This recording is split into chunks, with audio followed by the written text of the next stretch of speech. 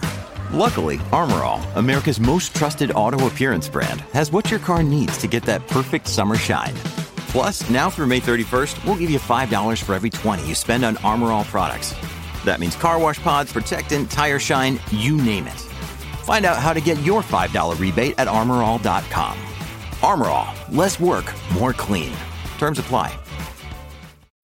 When you need mealtime inspiration, it's worth shopping Kroger, where you'll find over 30,000 mouth-watering choices that excite your inner foodie. And no matter what tasty choice you make, you'll enjoy our everyday low prices, plus extra ways to save, like digital coupons worth over $600 each week. You can also save up to $1 off per gallon at the pump with fuel points. More savings and more inspiring flavors make shopping Kroger worth it every time. Kroger, fresh for everyone. Fuel restrictions apply.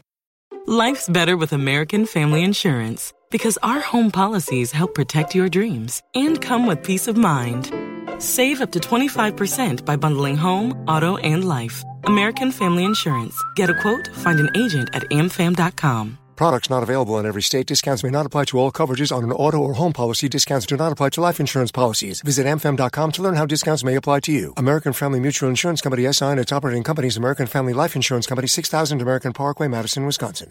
Your mom really sounds incredibly toxic, doesn't she? The fact that she wouldn't come over and take care of her child, especially with the fact that they know they have migraines that are really painful, is really, really gross in my opinion. And then to make this big song and dance about it and just embarrass you in front of the entire family is also unbelievably toxic. Like this literally would have taken 10 seconds to get taken care of, but instead you get chastised and dismissed by everybody. And that's not fair at all. And I know exactly what you're talking about with migraines. They are no joke. They can hurt really badly, and they can stifle you in so many different ways. So hopefully, once you're away from your weird family members who felt the need to try and chime in on your behalf, that you're able to find a doctor to try and figure out what's going on with these migraines. Because if they're happening this often, there might be something else going on that you might need to look at. So hopefully you can figure this out, and you won't have to rely completely on your mother to try and get some kind of treatment, because the way she acted at dinner was completely inappropriate, as there's no reason for you to be treated that way. My boyfriend is requesting that I wait 2 years until he's ready to commit to this relationship, stating that he needs to work on himself and figure out his life before he can try and have a relationship with me, and I honestly don't know what to do. So my boyfriend and I have been dating since April. He lives in Germany and I live in the United Kingdom. Both of us are in university and have 2 more years until we finish. He just started his master's this October, and since then he's completely changed. I've been waiting 3 months for him to prioritize me and give me time and effort, but he says he can't because he feels pressured and is really busy with his own life. He can't take the responsibility of giving me what I want. I told him that what I'm asking is the bare minimum. He was perfect before, so why can't he be the same now? We went no contact for 3 weeks, so both of us could think and decide whether to stay together or not. He just sent me a letter stating that he doesn't feel ready for a relationship and carrying the relationship of me having to move there after university. Overall, he feels like he has to figure out his own life to give me what I deserve, as he's not completely happy with himself. He also said he wasn't sure if he could be a loyal man for the rest of his life and doesn't know why he has these thoughts because he loves me. He later called and explained that I'm the only one he wants to be with, but the timing is not right, and he would like to keep contact for the next 2 years and see where things go so we would have a better chance in the future at succeeding in the relationship. He also said that he will work on himself during this time to be the best partner that he can be for me, but I don't know if I can trust his word anymore. Are these just excuses to keep me around until he doesn't want me anymore? He booked flights to see me so we could talk about everything one last time, but I'm not sure if I want to keep contact if we already are broken up. I don't want to wait until he's ready to commit, even though I somehow understand how he feels. I don't know what he expects from me. When you love someone, why would you want to wait 2 years to be with them? Does he seriously just want me to wait around until he's ready to move on? Or is he actually genuine and wants to work on ourselves before coming together? He asked me to think about everything, as he would be happy if we found a common ground for the future of this relationship. Should I just move on from him, or should I try to make things work out with him? What should I do? Your boyfriend, or should I say your ex-boyfriend, is absolutely insane if he really thinks you need to wait around for 2 years just to try and get back together with him. There's a few red flags here that I kind of want to detail, but the biggest one for me is him basically saying, I don't know if I can be a loyal man the rest of my life, which basically reads to me that he's not sure he can be faithful to you, which is basically the long way of saying I might cheat on you, which is honestly so bad. That is unbelievably toxic, and it proves that maybe he doesn't have the same view about this relationship that you did, and that's simply not fair for you. You know what else is not fair for you? Being forced to wait around 2 years just to then check in and see if this relationship is even worth pursuing. Like, talk about wasting your life away. If I was in your shoes, I would honestly be like, you know what? No thanks. I've only been dating you since April, and what you're asking for is absolutely ridiculous. I'm only asking for the bare minimum in this relationship, and you seriously don't have your priorities together. And with that, I would then kick him to the curb. Like, I wouldn't want to be in a relationship like that, having to stick around with this guy and wait for 2 years just to check in and see if maybe he still wants to get with you. Like, forget that. You have a lot better things to do with your life. So I would not take this request seriously, and if I were you, I would just move on with my life. It is incredibly unreasonable for him to ask you to stick around and just not have a relationship or any other obligations for 2 years just so he can figure things out. That, in my opinion, completely sounds like it's just not worth it. My partner constantly ignores me on nights out and acts as if he's single, ignoring me the entire night and pretending like I'm not even there, and it's honestly starting to ruin our relationship. My partner and I have been together for 5 years, and we have been through some stuff, but we are working through it together. However, something that is always happening is coming to a head, and I just can't take it anymore. I'm an extrovert too, and I love people, but I get quite bad social anxiety whenever we first go out in a social setting. He knows this, but he completely ignores me and spends most of his time speaking to other girls. He is a natural flirt, but isn't aware of it and is just being friendly, but I hate it. It's gotten to the point that I don't want to socialize with him at events anymore. As an example, we went to one of his friends' weddings where I knew no one, and at the end of the night, I couldn't find him. He was sitting in a separate room on his own with one of the hotel staff catching up for an hour, who happened to be his friend's ex, who he thought was hot, while I stood at the bar on my own by myself. Another example was when we went out with friends for drinks, and he started chatting to a girl I know who is 21. Mind you, he is 37 years old, and in the process, he ignored me for hours. I kept looking over to get his attention, and he would just smirk at me and carry on his conversation. I tried to sit beside them to be included, but he kept his back to me. I eventually went over and immaturely shoved my drink onto the table and told this girl to have a good day. I realized I probably looked like I was overreacting reacting, but he knew I was standing on my own and still did not care. More recently, we went to a social event, and I got nervous as usual and asked him if he could not ignore me and if we could just have a good night together. He then did exactly that. I eventually left and just went home. He did not come and check on me, and he did not call or text me or even notice that I had left. My friend told me later that he was sitting and speaking to a girl that I'm friends with, who is quite promiscuous and whom my partner apparently hates. My friend went up to him and called him out on it, and he swiftly moved away. This weirded me out even more, as he is always away on boys' nights, and I know he spends most of his time chatting to girls, as I've been told, even if nothing comes from it. My partner says he's allowed to speak to whomever he wants, which I believe he should as well, but it feels a little hypocritical, as he would be furious if I did the same thing in front of him on a nights out. It's happened before, so I make a point of always making sure he feels included and not leaving him out, or I choose not to speak to any attractive guys on my own for hours. I was meant to be attending another wedding with him this week for one of his friends, but I decided not to go because I knew I would be left in a corner feeling alone and awkward. It would end up in an argument of me saying he ignored me all night and him saying I'm making it up or just trying to be controlling. Am I being unreasonable to expect my partner, who I live with and have been living with for years, to think of me just a little bit more when we are out in social settings, or even just help me feel a bit more comfortable, which would include introducing me to people or just not disappearing altogether just so he can speak to random girls for hours? I've told him it makes me feel unloved, and it seems like he would rather prefer to be single. Every night out, he treats like a boys' night out on the town. I'm not expecting him to be glued to me. I love speaking to new people just like anybody else. I just expect us to check in on each other every few hours, or for him to remember that I'm even there at all. I guess I'm worried if that's how he acts when I'm there. What does he do or act like when I'm not there? What should I do? What you're describing is absolutely unacceptable. I seriously am blown away that you're putting up with this, even for a second. He's clearly gaslighting you, and he's basically putting you in a corner just so he can try and act like he's single and hit on these other girls. And by the way, him being flirty like that is not him just being nice. He is literally flirting with these girls, and that's an important distinction to remember moving forward. He is hitting on girls right in front of you, and he does nothing to actually imply or show to them that yes, he is already accounted for and he's actually in a relationship. I mean, this is so disrespectful towards you, and there really is no good excuse for the way he's acting. So I think setting up some serious boundaries of some kind with him would really benefit both of you, because what starts as him just talking to girls and acting friendly and flirty with them eventually leads to other things that can be pretty tragic in your relationship. Thanks for watching. When you subscribe, make sure to hit the bell to turn on notifications so you never miss a video. To finish listening to all the stories, use the playlist at the top of the description. And if you like Am I the Jerk, you're probably going to love Am I the Genius. Check it out in the description below and subscribe.